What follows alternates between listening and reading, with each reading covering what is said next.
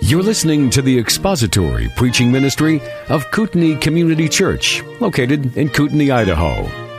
We pray that Christ is exalted and your spirit is blessed by the teaching of God's Word. For more information about Kootenai Church, please visit us online at kootenaichurch.org.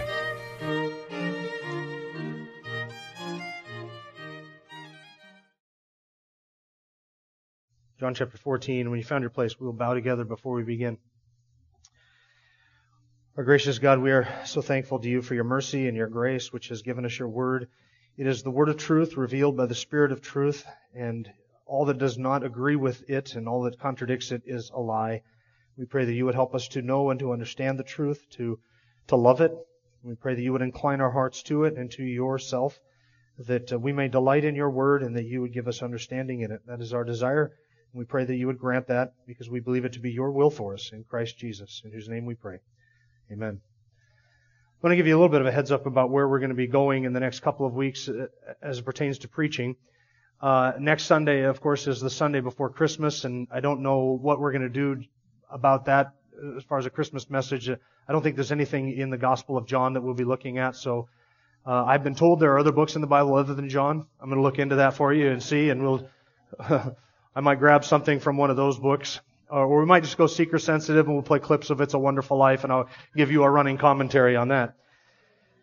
But then we've got the Christmas Eve service coming up, and we're going to obviously do something other than John and other than It's a Wonderful Life for the Christmas Eve service.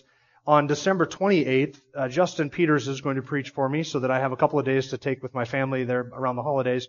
And then beginning on the first Sunday of the new year, which would be January 4th, we'll be back in John chapter 14, picking it up at verse 21. So today, we are beginning at verse 18, and in the previous few weeks, we've been looking at the third person of the Trinity, the Holy Spirit. We've looked at His relationship in the Trinity, His role with believers, and His submission to the Father and the Son, and gain an appreciation of who He is and what He has done on our behalf. And the consuming interest of this final evening with Jesus and the disciples, at least as far as the disciples are concerned, is this repeated testimony, repeated teaching of Jesus that He was going to leave them. And this filled them with concern. It filled them with anxiety.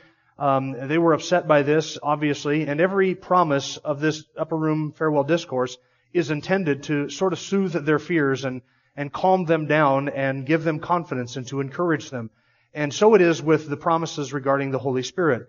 When Jesus promised them that He was going to send them another helper and that helper would give them boldness and testimony and assist them in the ministry, He was intending to communicate to His disciples that the ministry that they had been involved in was going to continue beyond His departure. They were going to be losing His physical presence, the blessing of His physical presence, but they were going to be gaining something far more dynamic and something far more... real is not the right word, but something far more significant, and that is the spiritual presence of Christ in the person of the Holy Spirit, who now is not just with His followers physically, but with His followers spiritually, because He indwells us, and it will be that way forever. There are, in this farewell discourse, 4 passages that teach on the subject of the Holy Spirit, where Jesus comes back to the subject of the Holy Spirit. And whenever we study Scripture, we always want to look for structure, and I've told you this before. We always look for how a truth is communicated or how it's unfolded and the structure of a passage. It gives us some idea of the author's intention of how we're to understand his words. And so this last week I was thinking through this farewell discourse and I asked myself the question, why is it that Jesus continually comes back to the subject of the Holy Spirit? Why doesn't He just sort of begin the evening by talking and teaching about the Holy Spirit, put all of that teaching in one location, and then move on to the next subject, the vine and the branches, and then the next subject? Why does He sort of sprinkle the teaching on the Holy Spirit throughout the course of the whole evening or throughout the course of this entire teaching time? Why does He keep coming back to it? And then a thought struck me. Now, I don't have thoughts very often, but when I do, they strike me. And I asked myself, what if Jesus is not returning or coming back to the subject of the Holy Spirit? What if, in fact, He's really never leaving the subject of the Holy Spirit at all? In other words, what if the reality of the indwelling of the Spirit of God is this new reality in light of which we are to understand everything else about this upper room discourse? All of these other subjects that Jesus brings up. That He's not kind of coming back to it, but He's never really leaving it. He's just fleshing out the implications of what this new reality would mean. Let me show you what I mean by this. Your Bibles are open to John chapter 14. We looked at, in verse 16 and 17, the verses that deal with the Helper, the Holy Spirit. In the very next passage, Jesus speaks of loving Him. He who loves me will keep my commandments, beginning in verse 21. And He continues that theme all the way through the end of chapter 14. Is it not appropriate to say that really I have no ability or desire to obey Christ or to express my love for Him through obedience apart from the work of the Holy Spirit? Is it really even possible for us as Christians to obey Him as we ought and to love Him as we ought without the Holy Spirit? I don't think it is. And then in chapter 15, beginning in verse 1, going through the end of verse 11, is the passage about the vine and the branches and us abiding in Christ and Him abiding in us and us bringing forth much fruit as a result of that abiding. Is it even possible for us to understand that apart from a reference to and an understanding of the Holy Spirit and His work in us? You can't even begin to grasp the idea of abiding, what it means for me to abide in Him and Him to abide in me, apart from the reality of the Holy Spirit. Then beginning in chapter 15, verse 12, He turns to the subject of the disciples loving one another and the relationship that is to exist between believers and love one another and express that love. And greater love has no man than this, than to lay down his life for his friends. And so I've given you this commandment that you love one another. Is it even possible for me to love you and for you to love me and for us to express this idea of fellowship and relationship inside the body of Christ apart from the reality of the indwelling of the Holy Spirit? Is it even possible for us to live out the one another's of mutual love and accountability and service and sacrifice for one another apart from the reality of the indwelling of the Holy Spirit? I don't think it is. And then Jesus turns to the subject of their relationship to the world, and that they would have to give bold testimony to those who hated them and those who persecuted them. And He warns His disciples there will come a time when those who kill you will think they are offering God service. But you are to continue to give out the bold testimony and know that the Helper, the Holy Spirit, will be with you. He will be helping you do that because I have been with Him from the beginning and you have been with me from the beginning. Is it even possible for us to give bold testimony to an unbelieving world and to stand up under persecution and to face down those who would think that they are offering God service by killing us? Is it even possible to do that apart from the indwelling of the Holy Spirit? I don't believe it is. And then chapter 16 is a longer passage on the subject of the Holy Spirit. See how everything about this upper room discourse is really not just a series of subjects? It is really, I think, the implications of living out a Spirit-indwelt life. What is that going to look like? It's not as if Jesus is just giving us a list of subjects. Talk on heaven, and then talk on love, and then mention the Spirit, and then talk about persecution, then the world, and then the Spirit, and then giving testimony, and then loving one another, and then obeying Him, and then the Spirit, and then, we'll come around to the Spirit again. The Holy Spirit is not one subject among many that Jesus is just sort of hitting on in these final hours of His life. The Holy Spirit and the indwelling of the Spirit of God in the people of God is the single defining reality of being a believer in Christ that now defines and determines my prayer life, my fruitfulness, my abiding, my relationship to you, my relationship to the world, my relationship to the truth, my relationship to the Father. Everything discussed here really is the working out of this one grand reality that Christ is in us and that is the hope of glory. Everything else here describes that. So, what we have here in this next passage, beginning in verses 18 to 20, is some of the implications of the work of the Spirit of God in the life of His people. So pick it up in verse 18, and I'll give you 3 points here, 3 things, 3 blessings, if you were, or promises, that are ours because of the indwelling of the Spirit of God. Verse 18, I will not leave you as orphans, I will come to you. That is the promise of His presence. In verse 19, we have the promise of our resurrection with Christ. After a little while, the world will no longer see me, but you will see me. Because I live, you will live also.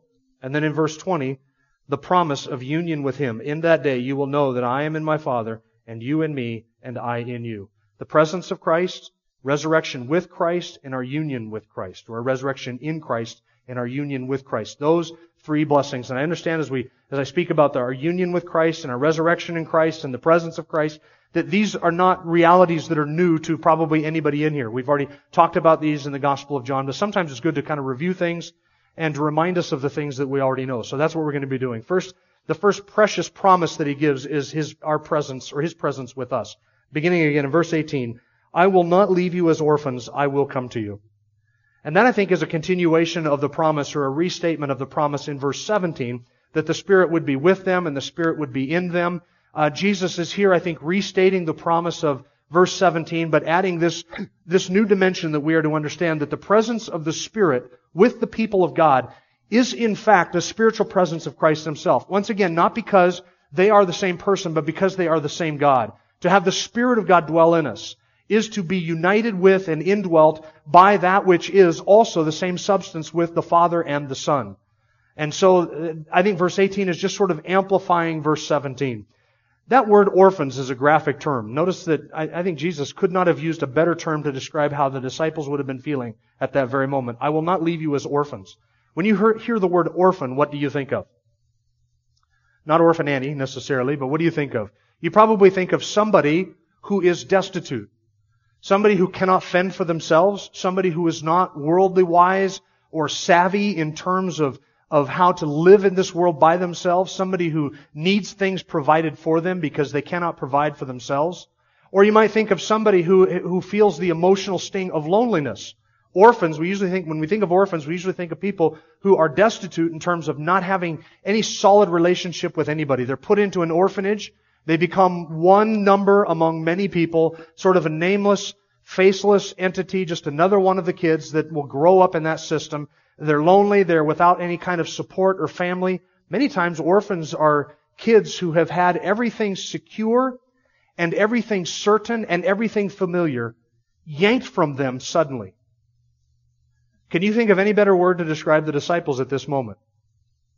These were men who are about to have everything safe and secure and certain that they thought yanked from them. These are men who have left their houses, their families, their livelihoods, and their business. They have left everything familiar to follow after Jesus, and now He is leaving. And for the last 3 years, they have been depending upon Him for fellowship and for their sustenance and for provision and for wisdom and for spiritual guiding and maturing and teaching and all of those things. They have been depending upon Him, and suddenly all that is about to be taken from them. The word orphan could not have been a better word. There could not have been a better word than orphan to describe how the disciples would have felt at this moment. He was going to leave them as orphans. So He was still going away. He was still leaving them. But He wouldn't leave them in that condition of being orphaned. And so Jesus says, I will come to you. Now here's the question of the day. What coming is Jesus referring to when He says, I will come to you? If you read through the commentaries, Bible scholars and Bible students are kind of divided up into 3 camps on this. I'll give you the 3 camps. There are some who say that when Jesus says, I will come to you, that He is referring to the resurrection. I think this is the position taken by John MacArthur in his commentaries, though he would say the resurrection and option 2, which I'm going to give you here in just a second. That He's speaking of the resurrection. In other words, He was going to, in a matter of hours, He would die and He would disappear from them. They would not be with Him. They would not have His physical presence with them. But after 3 days, He would rise again from the dead. And so in resurrection, He would come again to them and not leave them in the condition of being absent from them physically. Now this seems to fit, especially in light of the context, since verse 19 is describing resurrection. Look at verse 19. After a little while, the world will no longer see me, but you will see me. Because I live, you will live also. He is describing there His death. The world will no longer see Him, but you, the disciples, would see Him. He would rise again. They would see Him. And then because He lives, He is the living one, they too would also live, describing their participation in His resurrection. So it seems fitting. Verse 19 seems to describe resurrection. So some people think that verse 18 is describing resurrection. But not so quick. There's a second possibility. It might be that Jesus is here describing not His bodily resurrection from the dead, but the gift of the Holy Spirit at Pentecost. Now this seems to fit the context, since in verse 17, Jesus describes this new reality of the indwelling of the Spirit, and that began at Pentecost. And it wasn't a reality prior to that, but that indwelling of the Spirit began at Pentecost, and so the remedy for the orphaned condition, for us, not feeling orphaned, is the reality of the presence of the Holy Spirit. That seems to fit the context. Or it might be third, and this is the position of J.C. Ryle, and by the way, MacArthur would say the resurrection fulfilled that, and then that reality sort of continued in through Pentecost. So he would kind of see them as one. Then there's J.C. Ryle, the ancient, well, he's not ancient, 1800s. Some of you were alive then. So it's not ancient in those terms, but in the 1800s is when J.C. Ryle lived. He took it to be a reference to the second coming of the Lord, which fits the context as well, since verse 3, Jesus said, I go to prepare a place for you, and if I go, I will come again and receive you to myself, that where I am, there you may be also. Right? And thus we shall ever be with the Lord. So J.C. Ryle says this is going to be fulfilled when Christ returns. Now, here's the thing. All 3 of those are tied to the context. All three of those would fit the flow of the text. You could insert that meaning, any one of those three meanings, into that text, and it wouldn't jumble it up at all. It would make sense. You could make a case for any of those three. I think it's possible, and I think sometimes the scripture writers do this and the scripture authors do this, that it's intentionally vague. Why would he do that? Because I think you could make the case that all three of these, in some sense, are answers to our orphan condition. Jesus is not physically present with us, and so he would come again and he would remedy that in his resurrection. And so we know that because he is raised, that we look forward to being with him forever. It's also true that at Pentecost, the coming of the Spirit remedies our orphan condition, because though he is not physically present with us, we certainly are not spiritually orphaned, in that the Spirit of Christ dwells within his people and lives within his church corporately. And it is also true that in the second coming of the Lord, when he comes back, that we will be with him forever. And that will remedy our physical orphanness, our physically orphaned condition, when we will no longer be without him physically, but we will be with him in his presence, and that everlastingly. So it's possible that the biblical writers that John had all three of these in mind, and that it's intentionally vague because all of them in some way contribute to the fulfillment of not leaving us orphaned. But if I had to go with one of them, if I had to swear by one of these, I would say it's Pentecost. That's the position I would take. If it's the resurrection, if the resurrection is what answered their orphan condition, then did not Jesus 40 days later orphan them again by leaving? He did.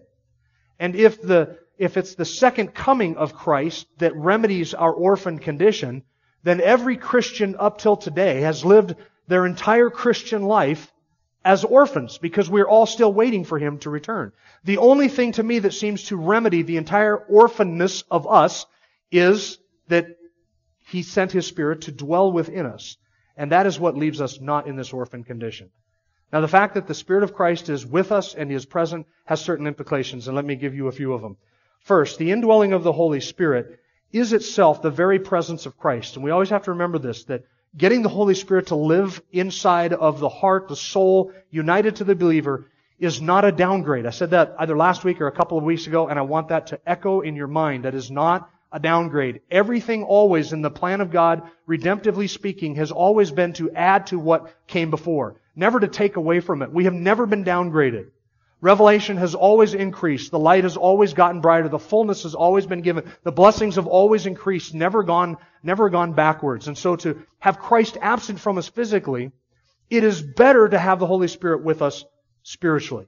It is better to have the Spirit of God dwell within us than to have Christ physically present with us. It is to our advantage that he go away, so that the Spirit might come. So the Holy Spirit is the very presence of Christ. A second implication of this is that you and I then have the fulfillity to obey his commands. I don't think that it is any accident that John in verse 15 says, Jesus said, "If you love me, you will keep my commandments." And then he speaks about the Holy Spirit. And then beginning in verse 21, he says it again. He who has my commandments and keeps them is the one who loves me. There is sort of woven in with this teaching on the Spirit of God, this responsibility that we have to obey his word and to obey his commandments. And the one who does not obey him does not love him. With the dwelling of the Spirit of God in us, we have the power to obey him. We do not have the power or the strength to do anything that he asks us to do apart from the indwelling of the Spirit of God. But with the Spirit of God indwelling us, then we have the power and the strength to obey him. I can mortify sin. I can put it to death. I can deny myself. I can resist temptation. I can say no to the flesh. I can do all of those, and I have strength to obey him because of the indwelling of the Spirit of God. This also is a powerful motivation for holy living. It's a powerful motivation for holy living. Does not this reality of the Spirit of God living in us have to determine what it is that we look at with our eyes on our phones, our tablets, or our computers when nobody else is looking? Is that not a motivation for holy living? It ought to be. You realize that sin is only alluring because we convince ourselves that we do it alone? It's the only reason sin is alluring. If we really were gripped by the reality that we are indwelt and constantly with the Spirit of God, Christ himself, always with us, if we were gripped by that reality, sin would lose its allure. Temptation would lose its allure. Sin is only alluring because we convince ourselves that we are alone in it.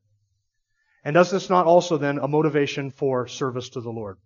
If you and I have the confidence that everything that we do in the giftedness and the power of the Holy Spirit that it is Christ who is doing it through us and in us, and that everything He has called us to do, He gives us the strength to do, and that He will bless it according to however He has determined that He is going to bless it, does that not give us confidence in gospel proclamation and serving Him? I think it does. It's a powerful motivation for holy living and for service. Well, that's the first blessing, the presence of Christ in verse 18. The second one is our resurrection with Christ in verse 19. Verse 19, after a little while, the world will no longer see me, but you will see me. Because I live, you will live also. The after a little while there refers to really within a couple of hours. Within a couple of hours, the world would no longer see Him, Christ, but the disciples then would see Him. What is He describing there? Within a couple of hours, they would seize Him, the world would seize Him, they would put Him on a cross, they would kill Him, and then He would be taken away. And in terms of the world ever seeing Him again, they never would. They never saw Him in resurrection. After the death of Christ, as far as the world was concerned, they never saw Him again. And after the resurrection, only believers saw Him. You realize that all of the resurrection appearances of Jesus were all to believers? There's no record of Jesus ever appearing to Pontius Pilate or Annas or Caiaphas or the Pharisees or the Sanhedrin or any of them. All of the resurrection appearances of Jesus, listed in 1 Corinthians 15, were all to believers, with the possible exception, one of them, of Saul of Tarsus. I'm not even sure if that is an exception or if the vision that Saul saw of Jesus on the Damascus Road was actually after the Spirit of God regenerated his heart. So I'm not sure that's an exception. But in terms of the world would never see Him, but He would rise again and the disciples would see Him. And then look at His statement. Because I live, you will live also. This is the promise of our resurrection in Jesus Christ. Our resurrection in Him. Because I live, and it's present tense, it's a very interesting way for Jesus to say it. Because I am the living one, or because I have life, is kind of how we would translate it. Because He lives, and He is life in Himself, we will live also. This is a way of Jesus describing the very life that He has as not being a derived life, but a life that He has because of who He is. Because He is God in human flesh, because He is God incarnate, and because He is the ever-living one, He's the Alpha and the Omega, the beginning and the end. He is the one who has life, and in Him is the light, in Him is the life of men and the light of men. He has life in Himself. He doesn't receive life from the Father. He has it in Himself, He says in John chapter 5. And because He has life in Himself, He can give life to whomever He wishes. In John chapter 10, and He's describing laying down His life, He says, for this reason the Father loves me, because I lay down my life, so that I may take it again. No one has taken it away from me, but I lay it down on my own initiative. I have authority to lay it down, and I have authority to take it up again. This commandment I have received from my Father. Even His physical death, that He gave up His life, His physical life, He didn't cease to exist, nor did He cease to be God. But His physical death did not extinguish the life that He has in Himself. He offered His body to be broken, His blood to be shed, and He died, but He did not cease to exist. And because He is the ever-living one, that life must result in resurrection. And because He lives, we will live also. And that's a promise of the resurrection that you and I get to enjoy. You realize that all the promises that God has given to us in Christ, all of those promises, they have to do with the life that He has and that He gives to His own. Let me give you a series of verses. Beginning back in John chapter 5, Jesus said, truly, truly, I say to you, he who hears my word and believes Him who sent me has eternal life, and does not come into judgment, but is passed out of death into life. Do not marvel at this, for an hour is coming in which all who are in the tombs will hear His voice, and will come forth, those who did the good deeds to a resurrection of life, those who committed the evil deeds to a resurrection of judgment. In chapter 6, Jesus said, this is the will of Him who sent me, that of all that He has given me, I lose nothing, but raise it up on the last day. That's our resurrection. He's going to raise up all whom the Father has given to Him. For this is the will of my Father, that everyone who beholds the Son and believes in Him will have eternal life, and I myself will raise him up on the last day. No one can come to me unless the Father who sent me draws him, and I will raise him up on the last day. In John 7, Jesus said, if anyone is thirsty, let him come to me and drink. He who believes in me, as the Scripture said, from his innermost being will flow rivers of living water. And then John 11, Jesus said, I am the resurrection and the life. He who believes in me, even if he dies, will live. And everyone who lives and believes in me will never die. And then He asked Mary and Martha, do you believe this? All of those promises of our future resurrection hinge upon this one reality, that He lives. And because He lives, and because He is life, I must also live. That's His promise. You realize that one of these days, we are going to hear the voice of the Son of God, and the soul spirit that is inside of each one of us will be united with a glorified physical body. for those who are in Christ. For those who are not in Christ, they get a resurrected body as well, but it spends eternity in conscious torment, eternal conscious torment because of the sins committed against God, because they've offended God. But believers who are in Jesus Christ, we receive a glorified body. Because He lives, we will live also. This last week I did a funeral, and I said at the funeral, it was at the graveside, I said the same thing I say at every funeral and every graveside. I quote Ecclesiastes chapter 7, where Solomon says it is better to go to the house of feasting than the house of mourning. Because this is the end of all men, Solomon says. And the living take it to heart. That is a profound verse. It is better to go to a funeral home than a party. Why? Because at a funeral home, we are reminded that this is the end of all men. All of us. Into a box and into the ground. Every one of us will die. And the living take it to heart. The living need a solemn, sober, and constant reminder that we are all going to die. But for those who are in Christ, this life is not the end. We will rise again. Because He lives, we will also live. That is His promise. Now there's a third one, beginning in verse 20. He who has my commandments and keeps them is the one who loves me, and he who loves me will be loved by my Father. I was reading verse 21. Verse 20. In that day you will know that I am in my Father, and you in me, and I in you. And you thought you were crazy. I was the crazy one. Verse 20. That is our union with Christ. Not only the blessing of His presence and our resurrection with Him, but then also our union with Him. And this describes the intimate union that exists between Christ and His people. In verse 20, when He says, in that day you will know that I am in my Father, there's some question as to what day is He talking about. And this goes back to the same question we had to answer back in verse 18 when we said, what coming is He talking about? Is Jesus saying that on the day of His resurrection, when He lives and they see Him, that then they will know that He is in the Father? Or is Jesus saying that on the day of Pentecost, that then the disciples will know that He is in the Father, and they in Him and He in them? Or is it when He returns that we will know that He is in the Father, and we are in Him and He is in them? Now, if you're thinking through the implications of all of those, you probably already come to the conclusion. To be consistent with the context, I think it would have to be Pentecost again. There was nothing in the resurrection of Christ itself that said, He is in the Father. And there's nothing that we are waiting forward to in the return of Christ that will suddenly make us realize that He is in the Father and He is in us. But what is the reality that exists today that assures us that He is in the Father and that we are in Him and that He is in us? It's Pentecost. It's Pentecost. At the Pentecost event, when the Spirit of God came to dwell within His people, that was proof positive that the Son had asked the Father to send the Helper, and the Helper had come. And that the Father and the Son are one in substance and one in nature, and that the Son is in the Father. And Pentecost is also proof positive that we are in Him and He is in us. So not only is there a union between the Father and the Son, but that union, whatever that consists of, that intimate, indissoluble, unbreakable union between the Father and the Son, is in some way mirrored in the relationship that exists between us as believers and the Lord Jesus Christ Himself.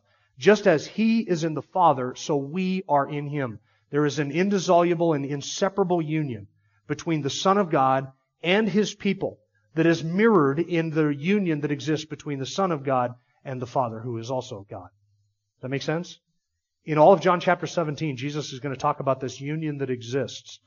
One of the profound realities of heaven is that in salvation, not just have we been forgiven, and not just have we been given righteousness in Jesus Christ, but in salvation, we have been inseparably united with the Godhead Himself, so that we dwell in Him and He dwells in us. What does it mean to be in Christ?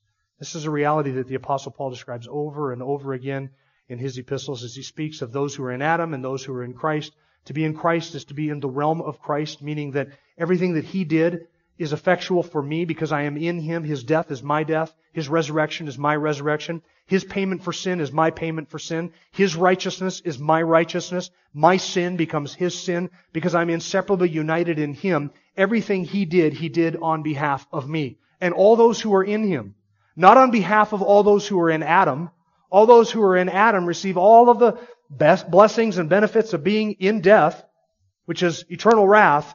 But those who are in Christ receive all of the blessings and benefits that accrue to them because they are in the Son. And because of their identification with the Son, everything the Son did, He did on behalf of His people. Have you ever been involved in a class action lawsuit? You've probably never gone and testified at one or had anything to do with it. You get a notice in the mail. If you want to opt out of the check we're going to send you in 18 months, then check this and send it back. If not, you're part of this class. I've received half a dozen of those over the course of my life. It's kind of like a class action lawsuit. There is a lawyer somewhere who is acting on my behalf, and he's arguing my case, and everything he's doing is accruing benefits to me because I'm part of that class or I'm in that group. Now, here's where the analogy breaks down. The lawyer gets a check for $250 million, and I get a check for $3.12.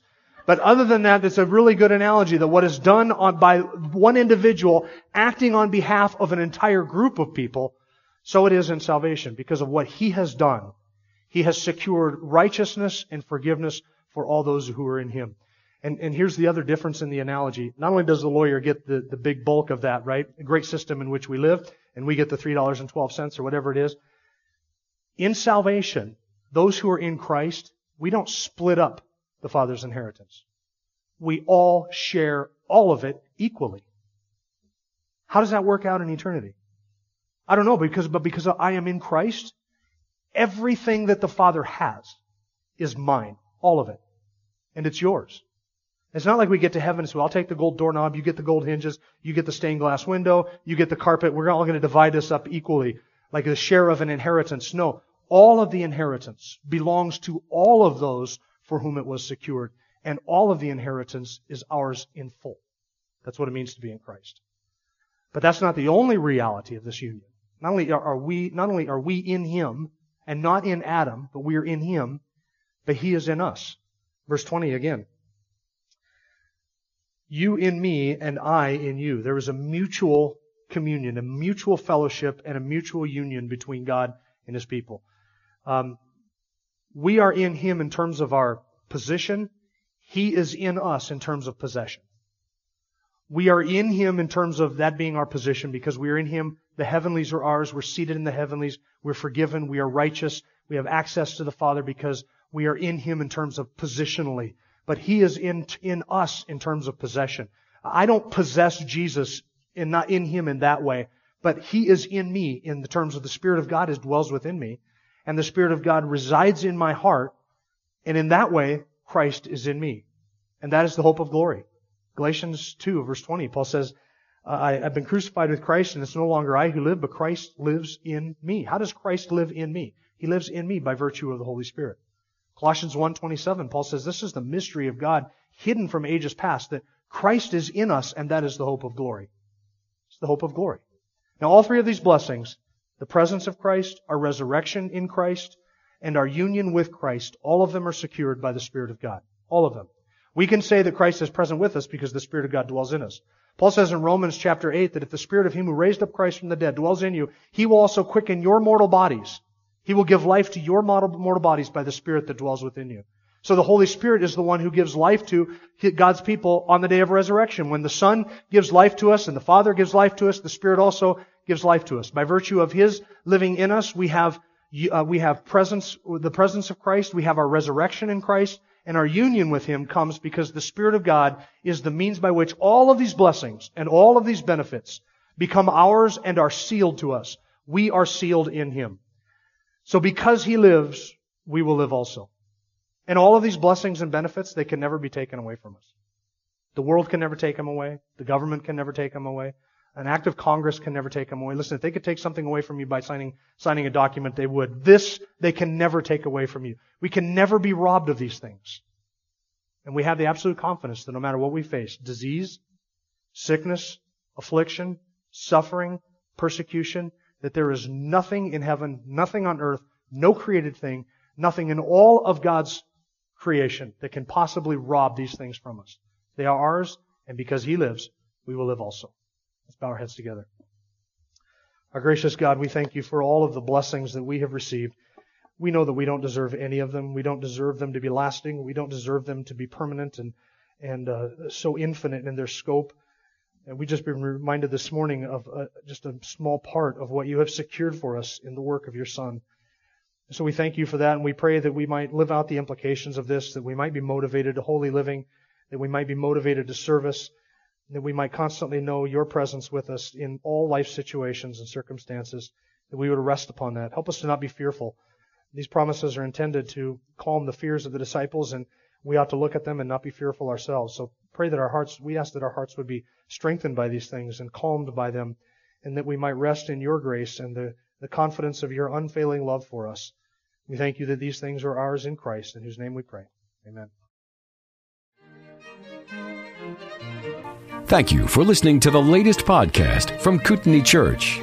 If you'd like to learn more about Kootenai Church or to donate to our church ministry, you can do so online by visiting kootenaichurch.org. We hope you enjoyed this podcast and pray you'll join us again next time. Once again, thank you for listening.